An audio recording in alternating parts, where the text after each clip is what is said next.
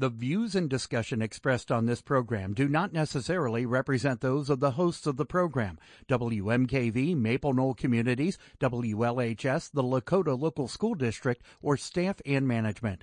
The information and advice presented are educational in nature and not intended to be taken as specific legal, accounting, or other professional advice. Always consult with your own legal, accounting, or other professional before making any investment.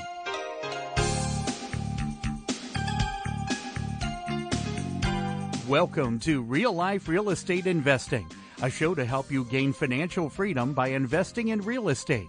Brought to you by the Real Estate Investors Association of Cincinnati and the Ohio Real Estate Investors Association. You're listening to Real Life Real Estate Investing on WMKV, WLHS, and the Maple Knoll Radio Network. And now your host, Vena Jones-Cox.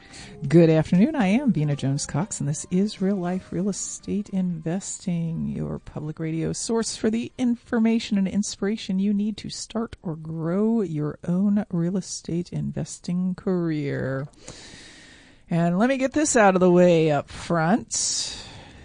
Potentially the biggest online RIA meeting of all time is happening tomorrow night. You might as well join in with the 600 plus people who have already registered to hear Pete Fortunato, Dyke Spotterford, Dave Tilney, and Jane Garvey discuss what happens to real estate when there is double-digit inflation. Seems like a timely topic. I don't know. If you don't recognize those names, they are all folks who were investing in real estate the last time we had rising interest rates, big inflation, an oil crisis, a Cold War. I mean, it really sounds like 1976 right now, doesn't it? And they learned a lot about how to deal with things like, 18% interest rate mortgages and tenants whose wages were not keeping up with the expenses on their rental properties. And they have a lot of wisdom about, like, is right now a really good time to sell, or is it a good time to buy, or maybe one or the other? Do you want to be making private loans or buying notes that are fixed rate in a market where the claimed interest rate is, or the claimed inflation rate is 8%, and a lot of people think it might be higher than that because it doesn't, include things like gas and tuition and rents and medical care and stuff that we're all seeing go up more than 8% every year. So, it's open to the public. There's no guest fee for this meeting. CincinnatiREIA.com is where you go to get your link. You have to register, and then it'll send you a link to be there tomorrow night. You can arrive as early as 5:30 Eastern for open question and answer. 6 o'clock for our talk about the foreclosure tsunami. You're going to hear more about that in just a moment. And then 7 o'clock for the panel with the hyper-experienced investors talking about good strategies for real estate during inflation. Again, that's CincinnatiREIA.com.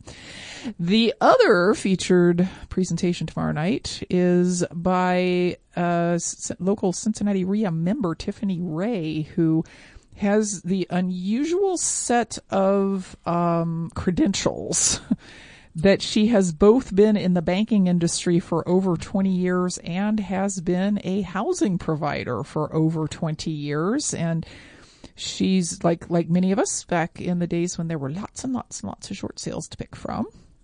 She did herself some short sale investing using what she had learned about the process, did that very successfully for a good bit of time, and is now thinking that opportunity might be coming around again. So our topic today is what is up with the foreclosure market? What does the landscape look like? Why are we seeing what we're seeing? Which was, we were told that it wouldn't be a big deal, that lots of people didn't pay their mortgages for quite a long period of time because it was all the loans were going to be modified. It would be fine. No Americans were going to lose their houses.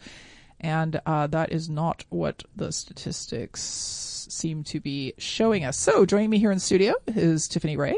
Thanks for coming in today, Tiffany. I know you're busily probably preparing for tomorrow night too, so. Very, very true. Thank you for having me today, Vena. Yeah, really glad you could come because, again, you do have that kind of unique perspective of having been on both sides of the foreclosure desk, right?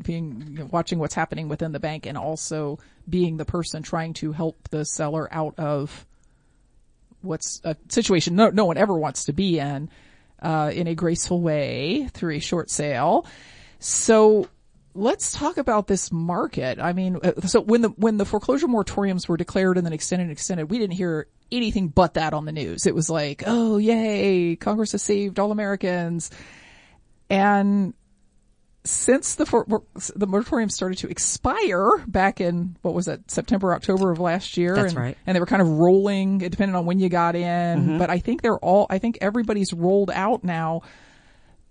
Foreclosure starts are up 129%. So what is up? Yeah. So, interesting time that we're in right now. Foreclosures are definitely on the rise nationwide. And you're right about that tsunami. It is forthcoming. If we take a look at some of the indicators in the market right now, you will see there's a change going on. You're right. The moratorium has been lifted.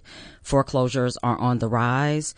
Default rates are on the rise. I looked at a study from Fannie Freddie, the GSEs of the market, and that percentage is up from 1.65 to 2% in fourth quarter. Now, that may seem low to most people, but for government-backed enterprise, that's a really significant change. It's a significant delta. Yeah. So what happened to all the magic modifications? The forbearances. Yes. So during that time, the CARES Act came about and nearly 3.5 million people received modifications. It was a hurried event and a lot of them didn't read the fine print, so to speak. And those payments were did not just go to the back of their loan, but it put them in a precarious situation when they came out the other end, which is where we are now, being that they owed a lot more and their mortgage payments are somehow now less unaffordable than they were when they went in. Yeah, I think maybe when they did all of this, they weren't expecting that as, the fears about COVID started to decline and as we have vaccines and all of that stuff, that everybody would get back to work and go back to work at the same job at the same rate. And instead what we've seen is, of course, just mass resignation. We got, millions of Americans who are still not working, mostly voluntarily, I think, because the employers are begging for employees.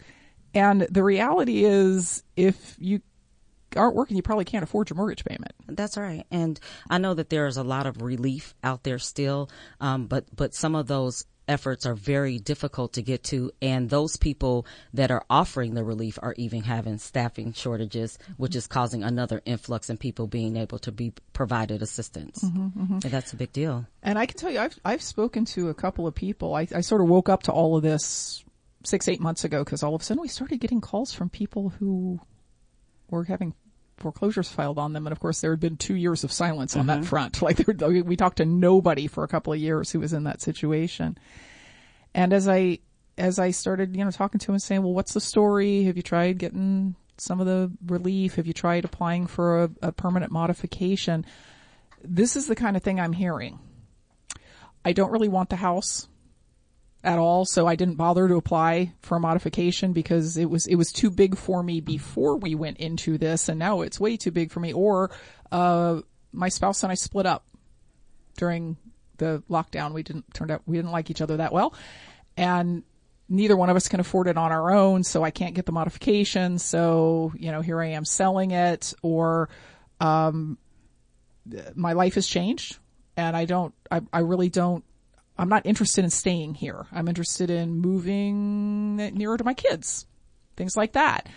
So it's not just a financial matter. It is a financial matter, but it's not just a financial matter. A lot of the stories we're hearing are people who I think they probably could get the little modification where they put the the back payments in the back of your loan, or they could get the money, but they're choosing not to. They're choosing to sell. Work from home, I think, provided people a lot of opportunity to work from different places. You saw things springing up like Marriott, where you could work for Marriott for a day. I know people at work would go to the beach and work for a week, and it was like, oh my God, this is a brand new opportunity. And then people started being forced to come back to work, and folk didn't like that too much. So, hey, time to make a change, and what better time than the present, since we have this gloomy issue in front of us for mortgages anyway. We do, and we're going to take a quick break. When we come back, we're going to talk to Tiffany about how the banks are viewing this, whether they're feeling, any pressure to maybe get rid of some of these properties a little cheaper, about the opportunities that might be happening in the coming months. And of course, we want to answer your questions while we have such a uniquely skilled person here. You can give us a call at 877-772-9658. Again, that's 877-772-9658. Or you can send an email to askvina@gmail.com. Welcome back to Real Life Real Estate Investing. I received a text during the break from my assistant who is informing me that I lied to y'all earlier. We don't have 600 people registered for the Cincinnati REIA meeting tomorrow. We have 787 people registered for tomorrow, and that the reason she texted me was that suddenly creates a whole new problem, which is, little known fact, only 1,000 people will fit on Zoom. Good problem to have, I guess. But yeah, if you were thinking, yeah, I guess there's not enough squares on your computer screen. I don't know. I don't understand that. It's a multinational company. You would think they could get 1,001 people there, but no, we've been into this rodeo before. So if you want to make sure you have your free seat for tomorrow night's class online, tomorrow night's panel discussion, I would do it now. It's CincinnatiREIA.com. Just click on the meeting announcement on the front, and it'll take you over to the page where you can get registered and get your link. I'm excited and terrified, Tiffany. I don't know. That may be the biggest online Zoom meeting in REIA. It might be the biggest REIA meeting in history. I don't know. So, and you're the one who gets to speak in front of all of them. Lucky me. So, let's talk about this from the bank side, because another thing I remember seeing early on, I remember clipping an article within the first month or two of the start of the pandemic that banks were adding staff to their defaulted loan department, and they were going to, have people to handle this. And then it kind of was, a lot of nothing, because they didn't have defaulted loans. They did, but they weren't calling them that. They were calling them loans in forbearance. So now that we're actually seeing filings, like they're actually showing up in courthouses around the country, are the servicers staffed up enough, or did the lenders feel like there's going to be another bailout? What's happening on their side? So I've not heard a lot about a potential bailout, and I'll take your questions one by one. But what I am hearing is that we're going to have to deal with some really, really aggressive forbearance options. You saw that early on back with the strategic defaults in early 2007, 6, 7, and 8, actually, and it was programs that really had meat on the bones that allowed people to stay in their house at an affordable rate. So I think some of that is forthcoming.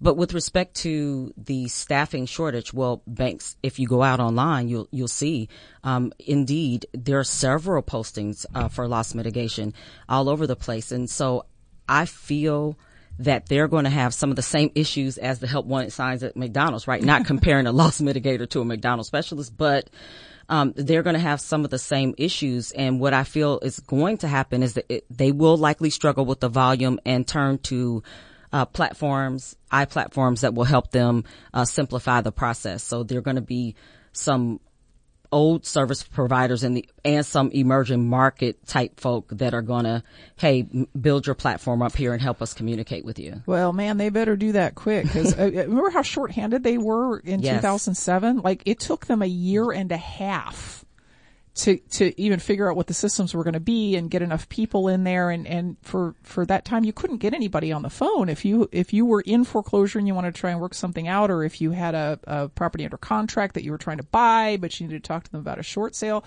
good luck getting in touch with anybody. And it was just chaos. I mean, it was like you talk to somebody and they'd say, okay, fine, send me this stuff. And you call back 3 days later and they'd say, oh, that person's not here anymore. We moved them up to whatever. So you got to send the stuff again. So we may be in for a repeat of some of that, catching up. No kidding. That was during the Making Home Affordable Act. Yeah. And, like I said, I think that they're going to struggle with the volume, just like everything. And it's going to take some type of streamline or online service provider to help with the process. But wait lines are going to be a thing. And unfortunately for us, we have, emails and telephone and not so much the fax anymore. We were faxing stuff back then. I remember. Yep. Mm-hmm. So we definitely have seen, like, anyone can Google, foreclosure starts first quarter 2022 and see that they've more than doubled. Because we were in a moratorium a year ago, of course they've gone way up. But there's this whole process that goes into a bank actually pursuing that default, taking it to court, getting the judgment, doing the sheriff's sale, all of that sort of thing. Do you feel like, from what you're seeing, that lenders and more so the servicers are aggressively pursuing those, or are they letting people continue to be in default without filing foreclosure in a timely manner? Right. So, that's a loaded question. Wow. So I don't think it's a letting them be in default. So some servicers, the GSEs have specific guidelines for which the bank is required to send out a default notice. And so we still have to adhere to those guidelines. However, the first act is retention. The banks want for the customer to retain the home and be paid. That's how they make money. There's always a loss that you take when a loan goes the first day that it goes into default and a customer is unable to make their payment. Mm-hmm. Oh, yes. And I'm sorry, I know this is sidetracking what we said we were going to talk about. Okay. But I'm starting to hear that thing again about the bank wants to take my house because it's worth more and they will make money on it. Equity piece. Yeah. So that is a real thing. Our market is hot, no doubt, right now. And what I think people are missing about that is we've historically called these short sales, where the bank would take less than what is owed on the property. But because we have this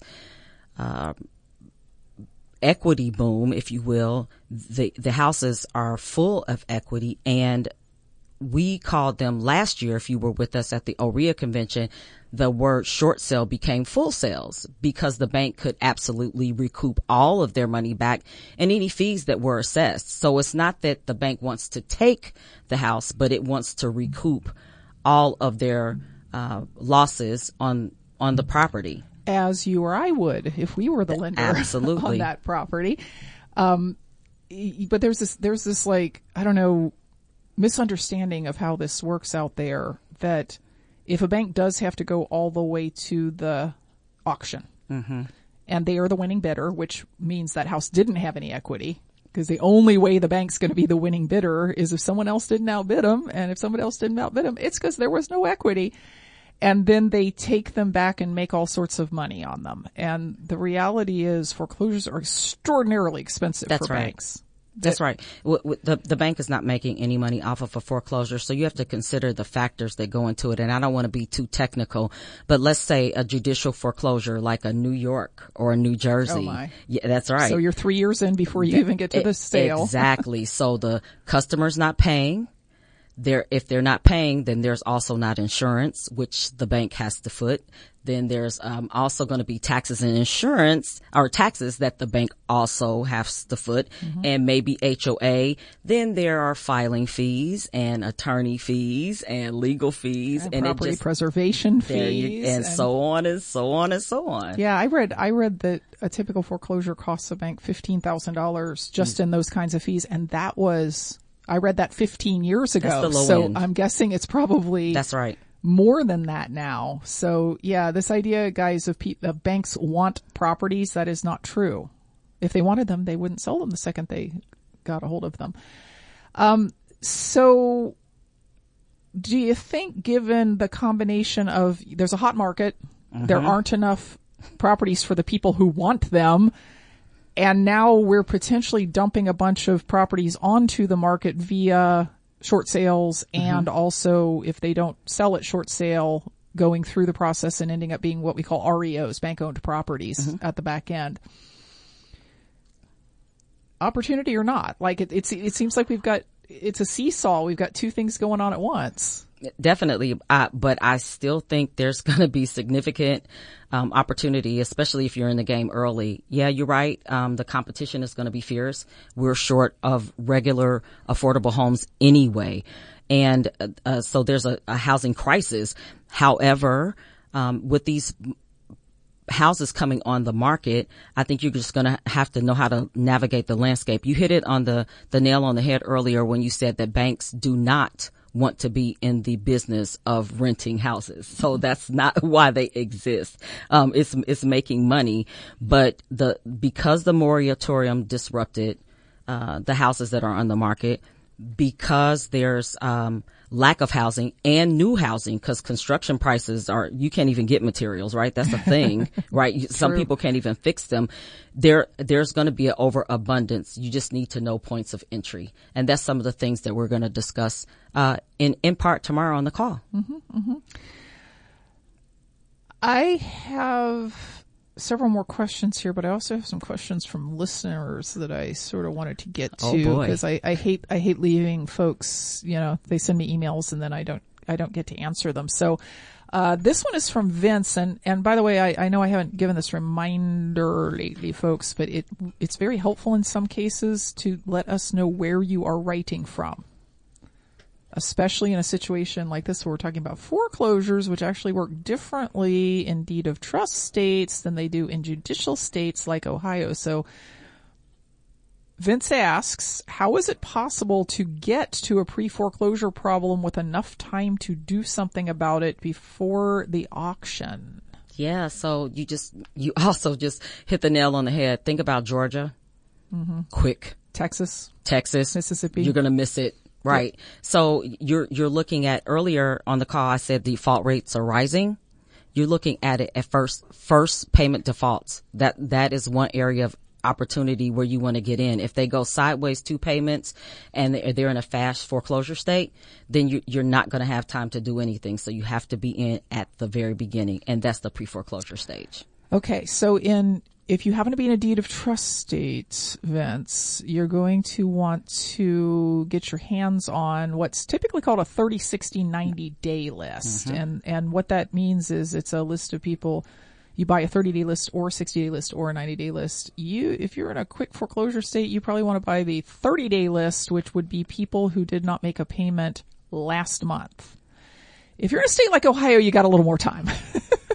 If you're in Ohio, Indiana, Michigan, Kentucky, places where there's judicial foreclosure and the process can literally be, the quickest it's ever going to be is about 6 months. And that's from the date of the filing to the date of the sale. And there might be 3 to 6 months of missed payments before that.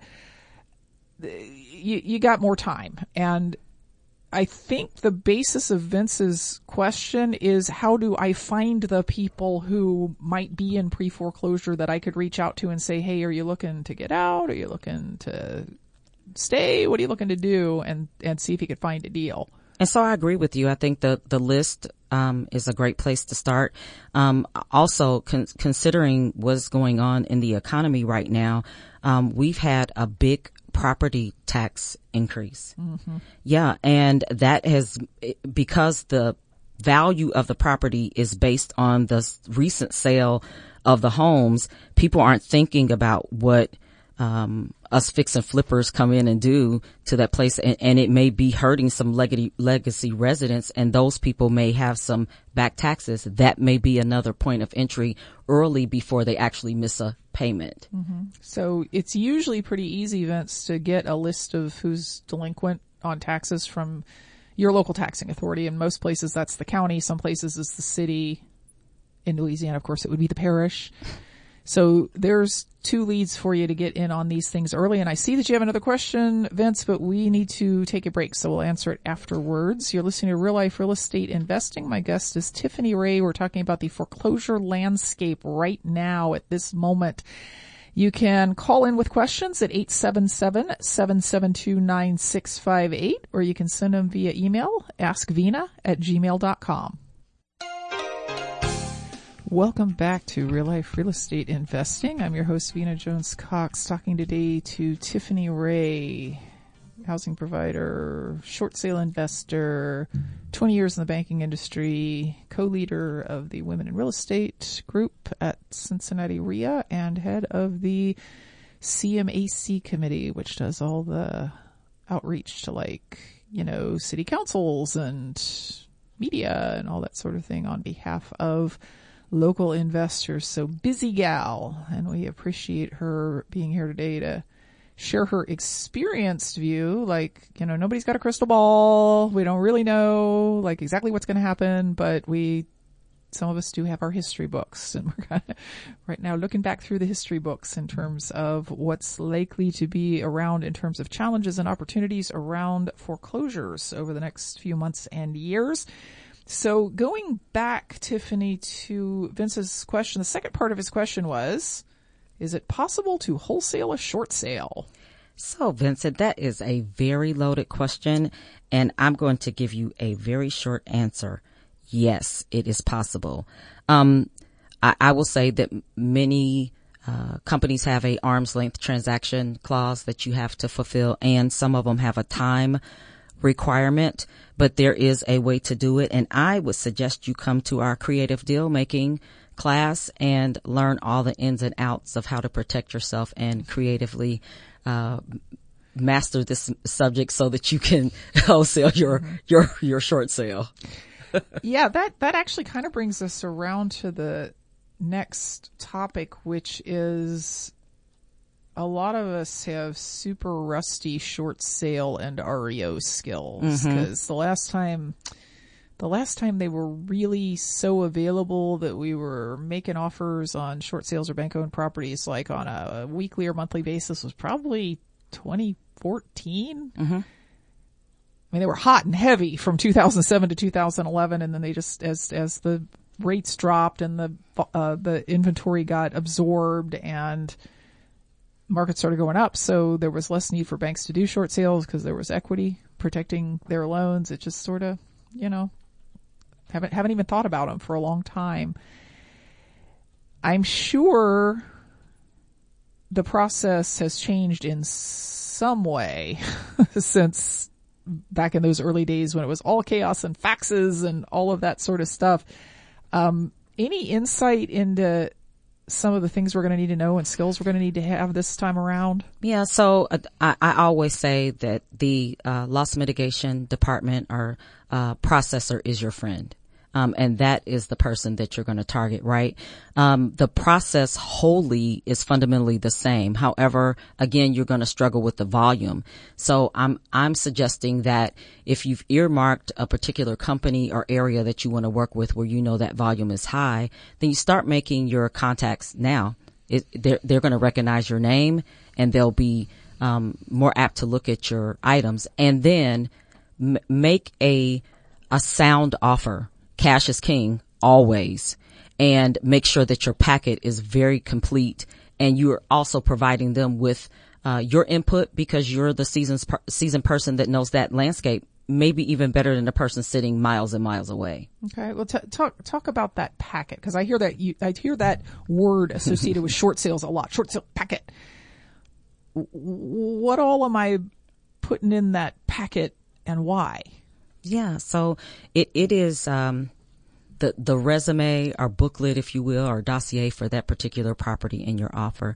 So, of course, your offer letter, your offer is going to go into that packet. Again, cash is king, not necessarily short sale, but more full sale. So you're thinking about the entire amount that the bank is owed.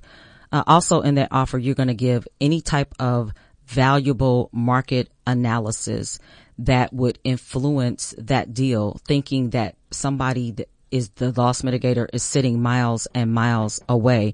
You're going to make sure that your offer gives a quick closing date. You might want to forego that inspection. It depends on how brave you are, what your risk tolerance is and that. And so when I say packet, it's all of the items, and I can run you a laundry list, but it's all of the items that make it that they don't have to call you. You need to make sure that you're in contact with the seller so that you have permission to speak, because you're going to want to follow up as well. So that's another item that's very, very important. And if you have a pre-approval, or you are pre-approved for funds, or you could send them proof of funds, go ahead and send it. Don't wait for them to ask you anything. Everything that you feel like they need, send the documentation in, because you might not have time for another second bite at the apple. Question here from Anita, who again doesn't say where she's from. I guess I'm going to have to, although this particular question, it's kind of the same all over the country, is why would a bank sell me a house that somebody else owns? I don't understand why I'm contacting a banker when the house is in foreclosure and the owner still officially owns the property. And that's a question. We should explain that 10 minutes ago. I skipped that stage because that is a common misunderstanding. That I see a foreclosure filing. Mm-hmm. So I call up the bank and I say, I would like to offer you $10,000 for that house. And the bank says, what are you talking about? We don't have a house like that. That's not how this pre-foreclosure part of the process works. So let's start, Tiffany, with, I see the foreclosure filing. I can tell it's a distressed house. It's in a neighborhood I really like. Want to help the seller out of this situation as best I can. What's my very first step? Your very, very first step is to make contact with the owner of the property. You're going to find them by whatever means, postcard, knock on the door. That's what Bill Cook would say. Knock on the door and have a conversation, or auditor's office. But you need to contact them and find out, why would you sell such a nice house like this? You're killing me. Yeah, because it is correct that up until the point of the sheriff's auction or the trustee's auction, depending on where you live, or the commissioner's auction, it's called in some places, that seller's in control of that property. That's right. They get to decide whether to sell it or not the bank. The only reason that you're contacting the bank is hoping that the number that the seller has been sent that says this is everything you owe, including legal fees and penalties, and you haven't paid in 2 years, so like your actual balance is only $175, but there's also $25,000 worth of fees added on, that maybe you can get a better deal by saying, can we get rid of the fees? I'm willing to pay off the loan, but how about not the fees? Bank won't even talk to you until not only have you talked to the seller, you have a contract from the seller, and then a document that I assume goes into this package you were talking about from the seller saying to the bank it's okay to talk to Tiffany about this deal. That's right. And not only is that document important, you may want to make sure to have the owner make sure that the bank doesn't require their own power of attorney. A lot of them are starting to do that. And what happens is people, I'm not saying anybody out there does that, but people will make up power of attorneys so that they can talk and get information. And sometimes those have to be validated. So many banks are turning to, this is my form, and the customer has to request it so that I know that it's the customer, and then it has to be sent back. So that's very, very important. Yeah, it sounds like short sales are their own little subspecialty that people have to really sit down and study these things, because there's I mean, a part of the problem is a normal real estate transaction has no more than 3 people involved, right? The buyer, the seller, and maybe a real estate agent. Possibly only 2, maybe just the buyer and the seller. And now you've thrown in this whole other player. And that player has players, because like if it's an FHA or VA loan, FHA and VA don't make loans, they insure loans. and they have their own requirements about if the bank is going to agree to take any kind of discount, they have to approve it because they're the insurer. And yeah, I mean, it can be a super profitable niche, but it's not something you can just kind of, I don't know, walk out and start doing tomorrow if you don't know anything about Not at all. them. Studying is a definite thing for short sales. Yeah. And again, they do change all the time. So if your last education in short sales happened in 2006, it might be time to, like, I don't know, get the polishing rag and polish off those skills because they're probably a little bit different now. We're going to take another quick break. We're talking today to Tiffany Ray about the foreclosure landscape, and she definitely sees some opportunities coming up. Maybe not the deep discounts that you were hoping for, but heck, there's equity anyway. So if you can get it at the loan balance and get the penalties wiped out, that's probably a win for you. We're also taking your questions. At this point, probably a good idea just to email them in. The email address is askvina@gmail.com. Welcome back to Real Life Real Estate Investing. I'm your host, Vina Jones-Cox, talking today to Tiffany Ray, who has a whole presentation on this planned out for tomorrow night's online RIA meeting, which we have waived the guest fee for because it's just an important, we're calling it Back to the Future, because Tiffany's going to talk about her experience and what she sees going forward, and you have to roll back a decade to have deep experience in the short sale field. And then Pete Fortunato, Dyke Spotiford, Dave Tilney, and Jane Garvey are going to be arguing it out. Probably not. They'll probably all agree with each other about what are some good strategies to be thinking about and engaging in, and some bad strategies to be engaging in, given the current inflation. And I don't know if y'all were listening to the news before the show, but the Fed just did their thing and raised rates 0.25% and are saying they could do it 5 more times in 2022. What does that do to the market? What does it do to your cash flow when you're borrowing money at a point higher? What does it do to your ability to sell properties when people's income is not going up 25% a year? Because that's what, or 20%, that's what a 1-point rate hike equals. It equals a 25% rate hike when you're starting at 3% and going to 4%, right? Am I doing that math right? Anyway, going to be a big meeting, potentially overly big. So if you want to make sure you get a link, you probably should go to CincinnatiRIA.com and do that. That's tomorrow night.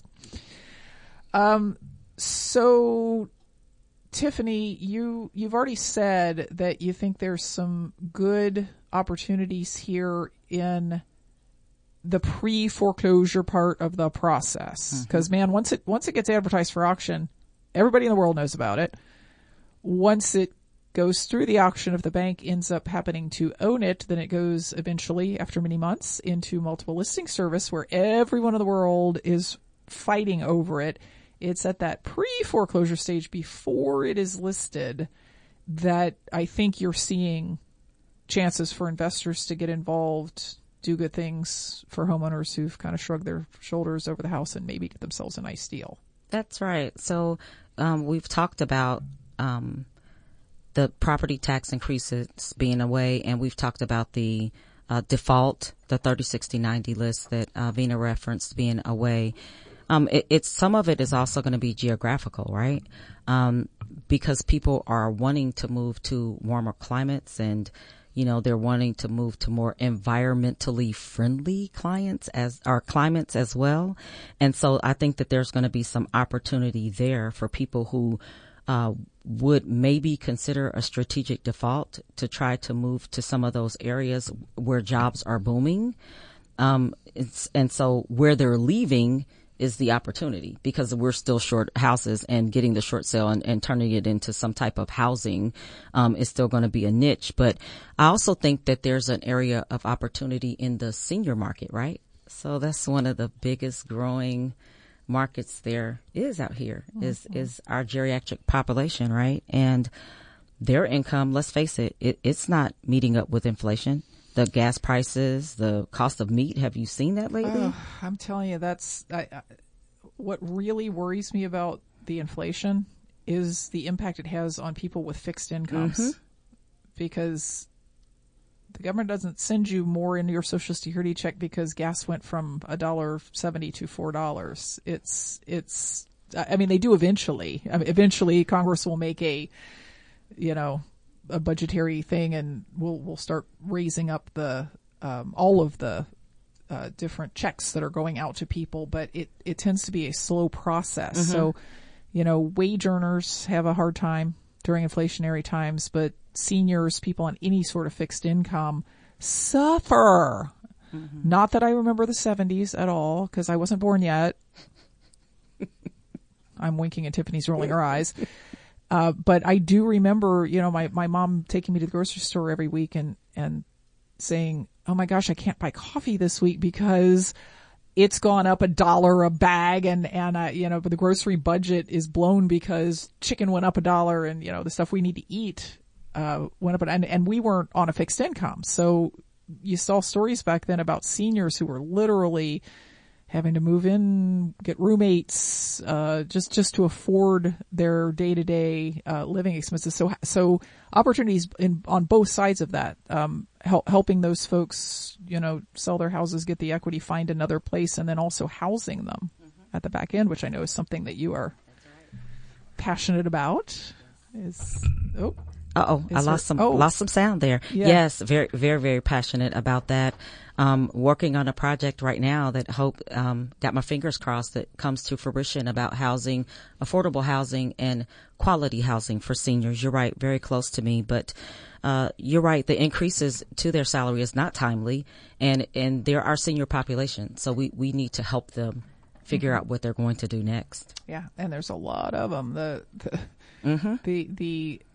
For years, the baby boomers were bucking every prediction of every demographer, which was, they're all going to want to sell their big houses and move into condos or ranch houses or things like that when they turn 65. And no, they didn't do that. Like, there was supposed to be this huge influx of properties on the market, and they didn't do that. They stayed in place for many, many, many years. But now, a lot of them are way past that 65 into that 80, 85, and they are starting, in fact, to sell. And this, if they owe money on their houses or their taxes have gone up a lot, this could hurry that process along. So we'll be looking for solutions on both sides of that. And of course, how do we make money in real estate? We provide solutions for people with housing problems. Okay, a question here from JC in Las Vegas. And this may, I think either one of us would just be guessing about this one. This is a typical JC question. To what extent do you think banks will renegotiate forbearance plans if the borrowers are unable to make their required payment and they do have income, but it's reduced income? So that was a pretty common thing back when they were, dealing with the last housing crisis. Well, the difference, and then I'll let you chime in, Vena, the difference is that most of the houses are not going to be underwater like they were during the Great Recession. So the formula equity is not there for the bank to actually write that property down to allow them to stay. And then, there's also the component where they have to prove that they can pay to stay in the house. And that hasn't changed. We're still looking at DTI of 30%. Yeah, and Dodd-Frank made it a lot harder to do that sort of modification where you say, well, let's pay what you can for a while. You have to qualify for those modifications. Just got a whole bunch of questions in via email, and we got like 3 minutes left, so we'll try and hit these as quick as possible. Natalie in Cincinnati says, can you buy foreclosures in your self-directed IRA? Yes, you can, Natalie. That is actually sort of a repeat of a previous question that we kind of asked. Can you, this is from Laura here in Cincinnati. She says, can you be the negotiator with the bank and also the buyer of the property? How does a real estate agent play a role in this? Well, you don't necessarily have to have a real estate agent unless the property is already listed. So, yet the answer to your question, Laura, is yes. So yes, you can be you can be both the person buying and the person talking to the bank. If there is a real estate agent between you and the bank, which is common, a lot of people do call a real estate agent when they decide they don't want the house anymore. Then you have to stay in contact with the real estate agent because they're under contract. Yep. Yeah. And what they would say, not all agents are experienced short sale negotiators. So you may have to help an agent who has not done this before through the process from your educated perspective. And finally, Jennifer says, where can I get a foreclosure list? Well, you can purchase them, much like Vena said, and you could also go to your clerk of courts. A lot of them are online now, and some of them have newspapers, but most of that information is readily available at your fingertips online. One of the easiest lists to get. There's a lot of folks who sell them. They're usually available in the public record, just like Tiffany said. And so we are just about out of time here. Tiffany, appreciate this, and I think the people who come to the Cincinnati REIA meeting tomorrow night will really benefit from seeing you talk about this with slides and your flow chart and all of that sort of thing. Again, inviting everybody anywhere in the country to come to that meeting. We just threw it open to the public because it's such a big, wonderful topic, and we all need to figure out what we're going to do over the next few months and years at CincinnatiREIA.com. CincinnatiREIA.com. We will be back next week with more information to put you on the path to financial independence through real estate investing. Until then, happy investing.